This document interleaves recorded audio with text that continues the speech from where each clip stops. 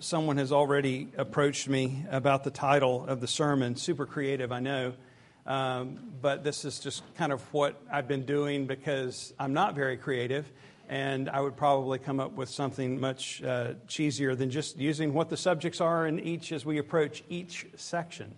Lust and divorce. You may have chosen to skip this Sunday if you had known what was coming, although you always know what's coming because it's just the next text. This is kind of a more difficult subject, and so I hope we will all have ears to listen today. Just as with last week on the subject of murder, Jesus now follows the same pattern of bringing clarification to what had been the understanding of the law at that time. And what his intent is, in part at least, is to show us our hearts behind our actions. That where sin originates is in the heart. Where our problem, where our struggle is in the heart. And in this, he demonstrates that the implications of the law are broader than we might at first think. The common thought of the day of Jesus, according to the rabbi's teaching, was that as long as you hadn't committed the act of adultery, you had kept the seventh commandment. And Jesus comes along and corrects that misunderstanding to show that we are all guilty of the seventh commandment and that it is much broader than simply a singular act. Just as is everyone who is angry in his heart or launches insults at another created in the image of God is guilty of murder, so it is when we lust in our hearts that Jesus says we are guilty of adultery, which is hard to hear, difficult to understand, because we generally go to our outward actions to determine if we have met or kept the law of God. We typically go to the letter of the law. We only think of what is outward, what is viewed. I don't think I need to say this, but there is certainly, I want everybody to understand that the act of murder, the act of adultery, is certainly more heinous than simply having these thoughts. The consequences are far more grievous. They're quite serious. It's the guilt that Jesus is teaching is in our hearts for how we think. So I just want to understand that or make that distinction. Part of what Jesus is accomplishing, we said this last week, we'll continue to see this in this section of the Sermon on the Mount, is showing us our guilt before God. We say, I've never murdered anyone, I've never committed adultery. By the letter of the law or by our outward actions, both may be true. But Jesus again shows us where sin originates. It's in the heart. And that in our hearts we have all transgressed the law in more ways than we probably want to admit. So Jesus is showing us that we are all lawbreakers at every level, even if we think that we have kept the law in certain respects. Jesus declares to his hearers and to us who read his sermon today that the heart of the law is that we would obey in our hearts. The heart of the law is that we would obey in our hearts. And we have already done this through a number of examples, going back to see this is not a new idea. Jesus is bringing clarification. This is not a new law. We've looked at multiple examples in the Old Testament where God has been saying this all along. He wants our hearts, not simply our outward actions. Both murder and adultery are still serious things, although I think adultery has lost a lot of the stigma in our current society, still in our laws and our cultural mores. Most people don't consider it noble to commit murder or commit adultery. Yet many dwell on, think about, harbor, feed on lust and anger within our hearts. And what is behind both of these is the notion of discontentment. I don't get my way, so what do? I get mad. I'm angry. I've often said, it's not my original idea, but anger is either us not getting what we want or us getting something that we didn't want, and we get angry about it. I think I deserve better, so I will be unfaithful to my spouse. I see something I think is better, so I fantasize about getting it, and will be angry if I don't. What is behind discontentment is pride. I think I deserve better. This shouldn't be happening to me. Look at what so-and-so has, and why don't I have that? So pride leads to discontentment to envy, and envy to anger and or lust. And so this is why Jesus continues to drill down, to help us to see what is at the heart level all that the law means for us. It is not simply about external conformity. God has always desired our hearts, as we've said, to obey Him not begrudgingly, but with joy and in faith. And we should understand this. We desire the same thing in our own relationships, although we wouldn't use the language of law and obedience. All of us want to be thought of by our friends.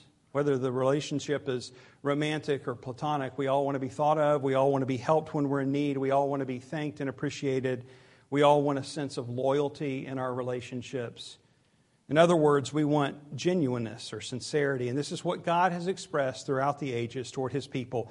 Genuine and sincere faith expressed through obedience. That's what God wants from us, not begrudgingly, but gladly.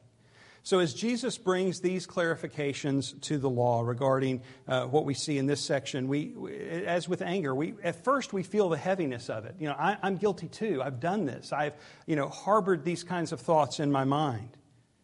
But upon that realization and subsequent repentance, we then realize how helpful it is to understand the law. That it's not simply a rule that we can say I pass or fail. That's the grade. It's not simply it's not a heavy burden, but it's actually a helpful tool for us in peeling back the layers of our own hearts, in seeing that what God has done for us in our redemption is far greater than we have yet to comprehend. And so with that, let's look now in verse 27, where we read, "You have heard that it was said, 'You shall not commit adultery,' but I say to you that everyone who looks at a woman with lustful intent has already committed adultery with her in his heart." So we see the same pattern. We're going to continue to see, "You have heard it said, I say to you." Jesus is demonstrating His authority, that He has the right to bring this clarification to correct the teachings and traditions of men. And then He quotes the 7th commandment against adultery.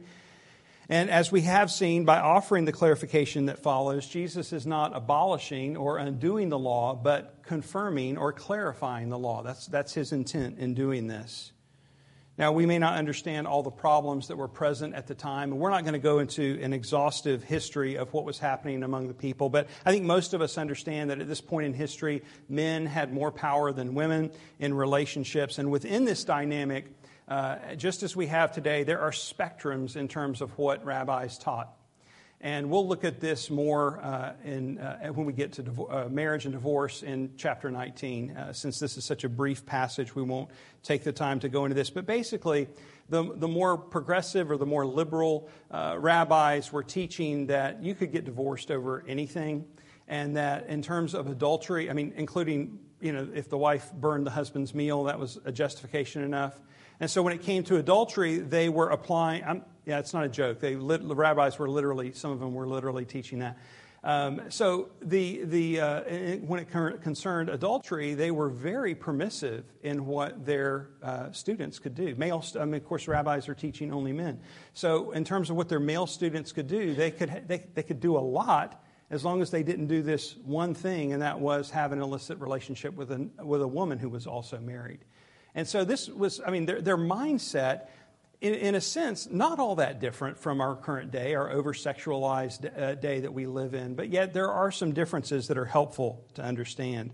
So it wasn't simply, it was clearly he's dealing with sexual sin here, but it was all kinds of unfaithfulness that he is combating in this correction. When Jesus responds, "But I say to you that everyone who looks at a woman with lustful intent has already committed adultery with her in his heart," it changes everything. It changes everything for them, and it should change everything for us as well. The people had determined that as long as they didn't do this one thing, they were safe. They had kept the law. But Jesus says in this one, "But I say to you" statement that everyone is guilty. Everyone who has harbored these kinds of thoughts, fantasized, thought about, or so forth, is guilty.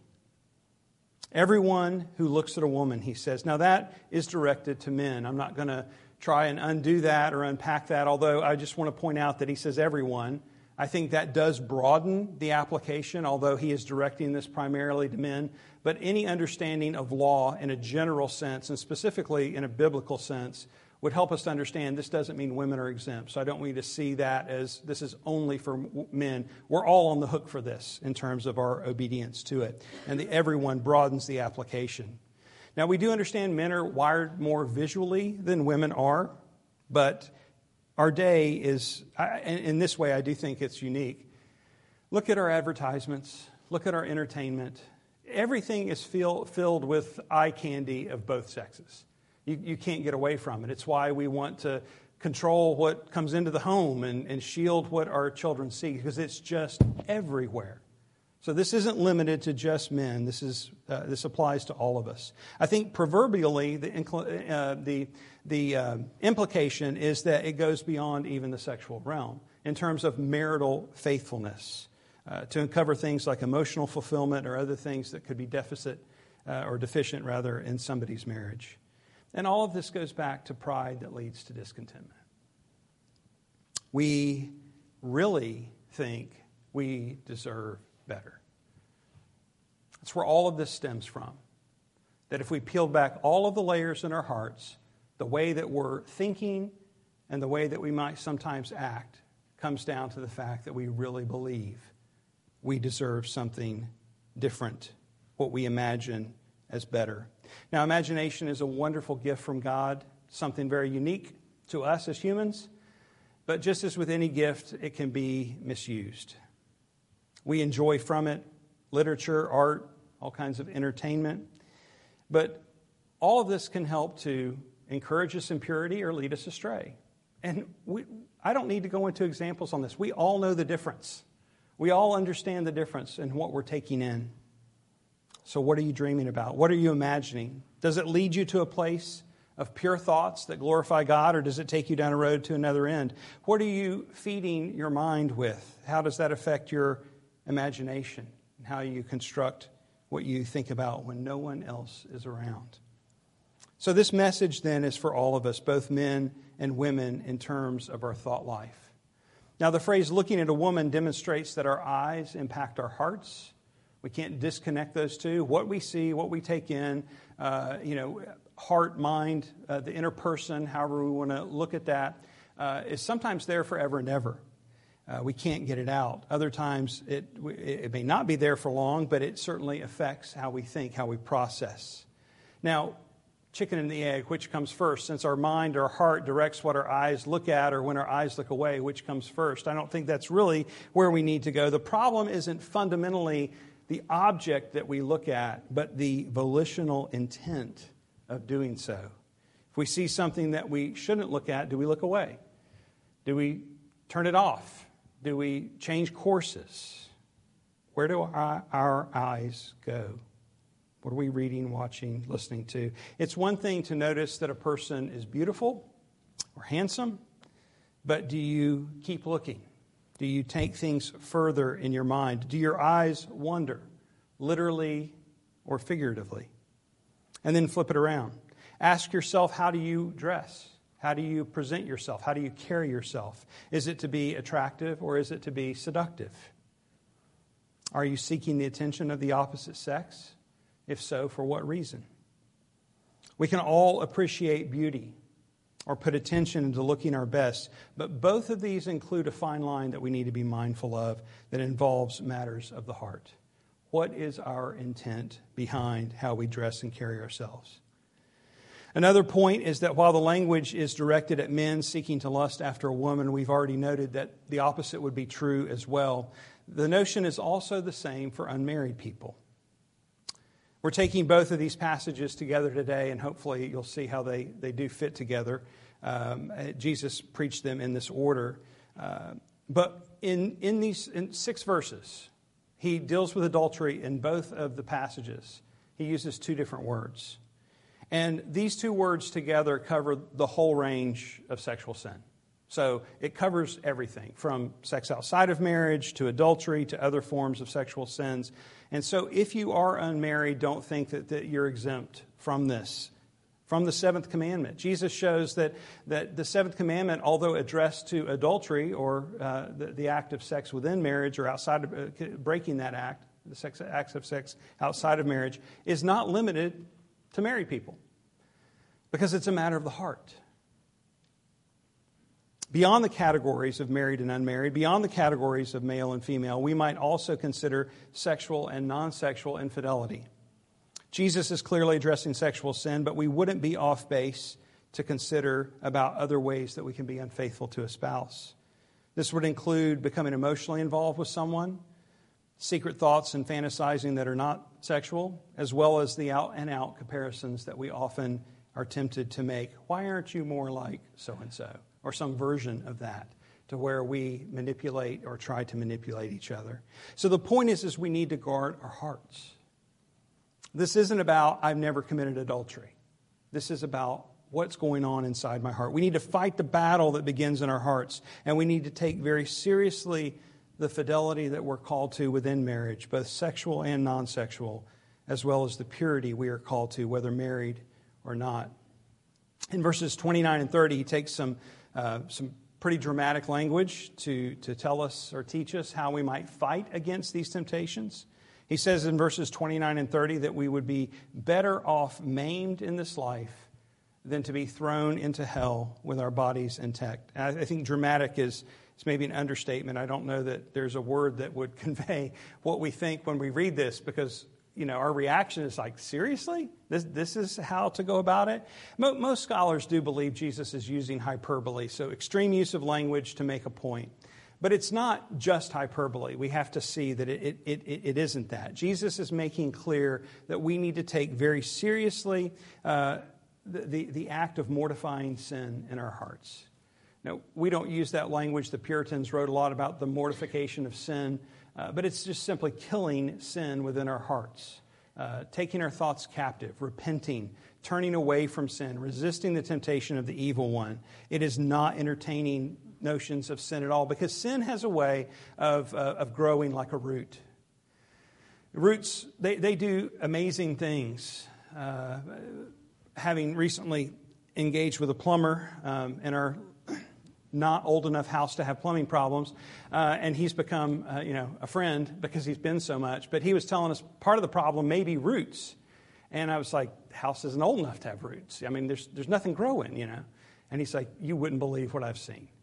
And talking about how roots can grow into pipes and up through pipes, and pulled a toilet off from the ground, and there were just a whole system of roots coming up through it, and all of these kind of things. That's what sin does. In and around and up, and it can clog, and it can move, and it can break concrete on the sidewalk as the roots move up. This is what sin does. Sexual sin in particular has this characteristic because so often it leads to addictive behavior. If one looks at a swimsuit issue, they will easily graduate to the next realm of pornography, and on until they are enslaved by it and looking for ways to act out on it. If a married person enjoys the affirmations of a coworker or the flattering words of a neighbor, they will often let their guard down until they might find themselves in bed with that person. Sexual sin is never tame. It is always seeking to take over and to devour. And the language that Jesus uses here shows that there is a progression to the way that it works. He deals first with the eye, what we take in, our thoughts, and then the hand, our actions. And so he uses strong language to instruct us on the importance of killing sin in our hearts, that we would gouge our eye out or take our hand off. Now, again, that is the part that is hyperbolic. And let me say, Jesus understands that even if we gouged an eye out, that doesn't stop the problem of lust. Because where is it? It's in the heart. And even if we cut off a hand, does that keep us from going on sinning? No, because the problem is in the heart. Very few people who have ever fallen into adultery did so in one fell swoop. There were many thoughts that preceded the act, maybe even acts that preceded the final act. Many bridges that gave way before the road of no return was their path to destruction. Now, Jesus says the end is that they wouldn't be thrown into hell with their body intact. And so the question that comes up is, does this mean everyone who's guilty of sexual immorality is going to hell? The answer is that all sin damns us to hell. The wages of sin is death. And if he's already established our guilt universally of these sins, both of anger and of lust, then salvation has to mean something. And of course, we know that verse continues in Romans 6. But the wages of sin is death, but The free gift of God is eternal life in Christ Jesus our Lord. So Jesus is showing here first, we are all guilty. He is showing us next that we must take the fight against sin very seriously. But then he would go on to the cross to secure our salvation, that all who trust in him and confess their sins will be forgiven, will be cleansed from all their unrighteousness. In our country, we have OSHA, other similar federal agencies. There's probably a state version. There's probably 6 different versions of OSHA. I'm not sure. But anyone who's worked in any field that requires some kind of governmental approval, you know what extremes sometimes they can go to. And if it wasn't for OSHA, then most companies that are large enough have their own legal teams that zero in on protecting against accidents, falls, spills, and so forth in the workplace and business.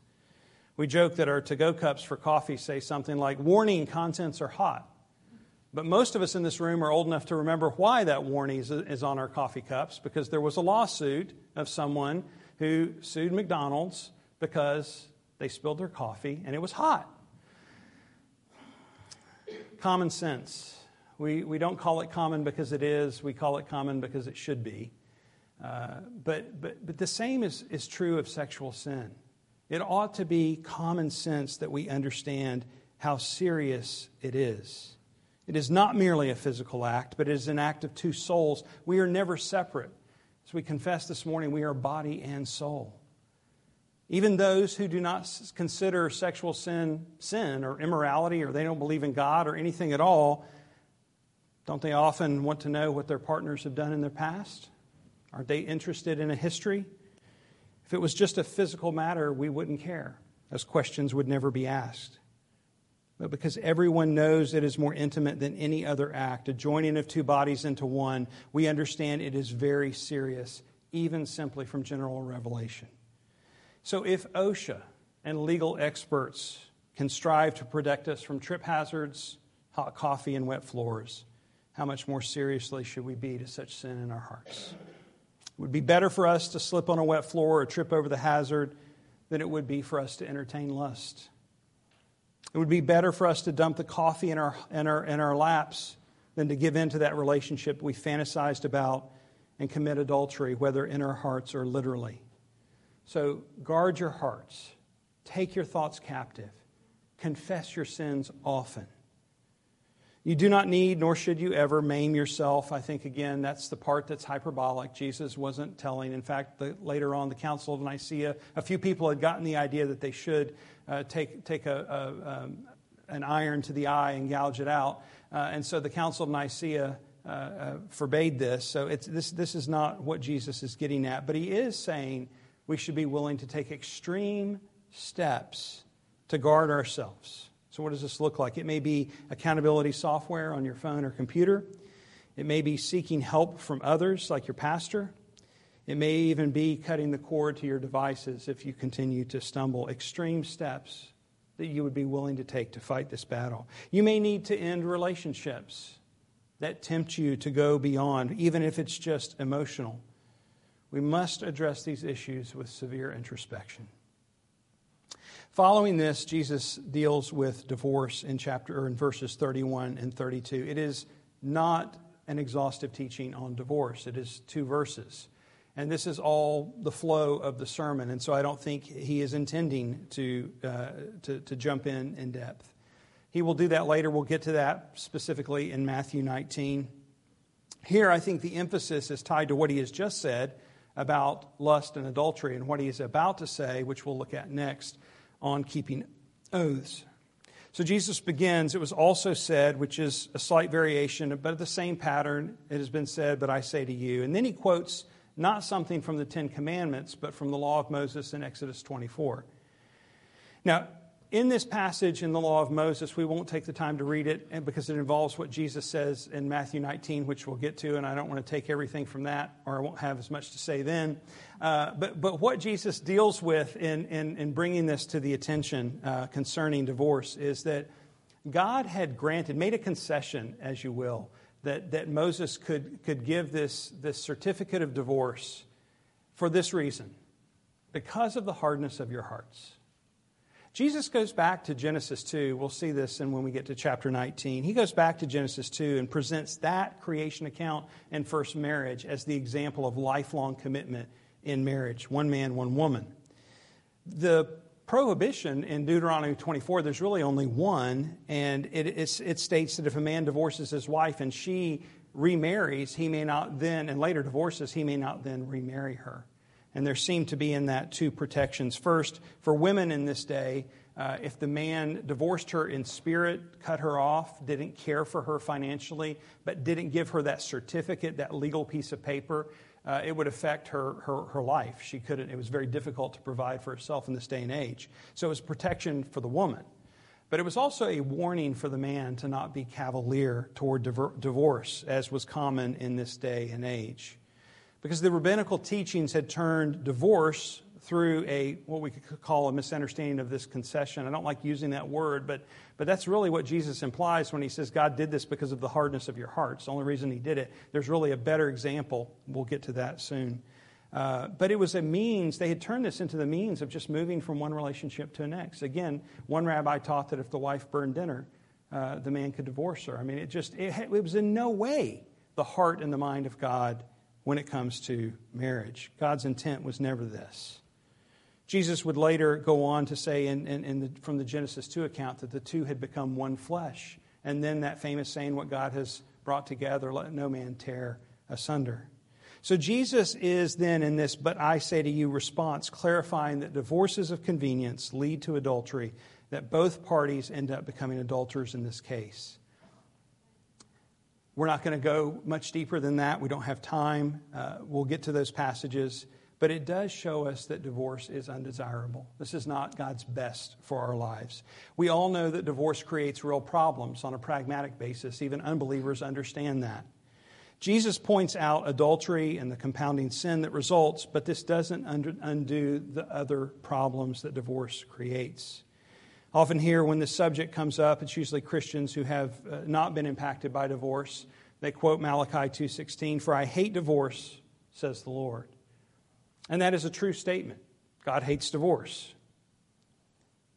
But no one says, I love divorce. I've never heard anyone say that. It's not the gotcha that you think it is if you're using it to hurt or shame other people. God hates divorce, but everyone I've ever interacted with doesn't like it either. I mean, people may say, I wish I had never married this person, but it's not the same as saying, I love divorce. I'm so glad I got to go through this breakup and all the consequences, including the money, the exposure, and the many other losses. Divorce is one of those things that everyone can hate because you wouldn't wish it on even the people that you don't like. It's just a mess. It wrecks lives.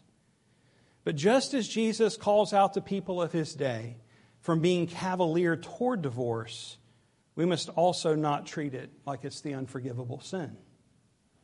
Unlike adultery, many cases of which are never found out, divorce is almost always quite public. Much of the stigma against it has faded in our society, but is still prevalent in the church. As believers, we are to remember who God is, who we are, and what we've been delivered from, that we are all coming with empty hands to be saved by grace. There is no class structure in the Church of Jesus Christ. All have fallen short of God's glory in our sin, and those who trust Christ are saved by grace alone, through faith alone. When Jesus, we'll see this later, when he says, judge not unless you want to be judged in the same way, that's my paraphrase of his comeback. No one wants to be shamed for their past, so you and I shouldn't do this to others. If we can glory in Christ Jesus, that as far as the east is from the west, so far have our sins been removed from us, then we should glory in that for other believers as well. We've already established that God hates divorce. I think everybody hates divorce, but we should be able only then to mourn it in humility and never shame others for it. And finally, if divorce produces immorality in both parties, we should return to the previous section and be reminded ourselves that we are all due the same accusation. All of us having harbored secret sinful thoughts in our hearts. I say all of this because few in this room have not been touched by divorce in some way. Let me say this. Avoid it. It's not good. Don't let it come into your marriage discourse. Don't present it as a threat or as an option. Avoid it for your own good, but especially for the glory of God. In the act of marriage, we vow to work it out for better or worse, all that whole list. It is work. Sometimes it's harder than other times, but it is a good work. Again, not only for our good, it's for the good of others, because divorce has a ripple effect. It always affects other people, but ultimately for the glory of God. So if discontentment then that is rooted in pride is what feeds our covetous and lustful thoughts in our hearts, then the antidote to this is to seek contentment with an attitude of thankfulness rooted in the gospel, what Christ has done for us. None of us have perfect spouses. Nobody nod. None of us have perfect spouses. And none of you are the perfect spouse. Now you can nod, okay? That's just true for everyone who's married. For the unmarried, a future spouse, no matter how dreamy they are or how they first seem, will end up remaining perfect for long. Take a poll in the room. Instead, let us remember that every good gift comes down from our Father in heaven. Therefore, we should continually remind ourselves to be thankful and to live thankfully. Gratefulness is rooted in humility. So if you're struggling with gratefulness or thankfulness, dig a little deeper. Because knowing that we have received something from someone that we haven't deserved brings us to humility, makes us thankful. This applies to husbands. This applies to wives. This applies to you who are yet married. If you are content, even as you may one day desire to be married, learn contentment now in this time. Learn to be thankful for the freedoms and the opportunities that you have in this time. Don't allow discontentment in your single days, because it will transfer very easily into your married days. For all of us who are trusting Christ, let us grow in gratefulness for the great salvation that we've been given in Him, that we may walk in purity of heart, overflowing with thankfulness for the great inheritance that has been granted to us in Christ Jesus. Blessed be the God and Father of our Lord Jesus Christ, who has blessed us in Christ with every spiritual blessing in the heavenly places, even as He chose us in Him before the foundation of the world, that we should be holy and blameless before Him. In love, He predestined us for adoption to Himself as sons through Jesus Christ, according to the purpose of His will, to the praise of His glorious grace, with which He has blessed us in the Beloved. In Him we have redemption through His blood, the forgiveness of our trespasses, according to the riches of His grace, which He lavished upon us in all wisdom and insight. Let's pray. Father, for this we are grateful, even though we don't fully comprehend it.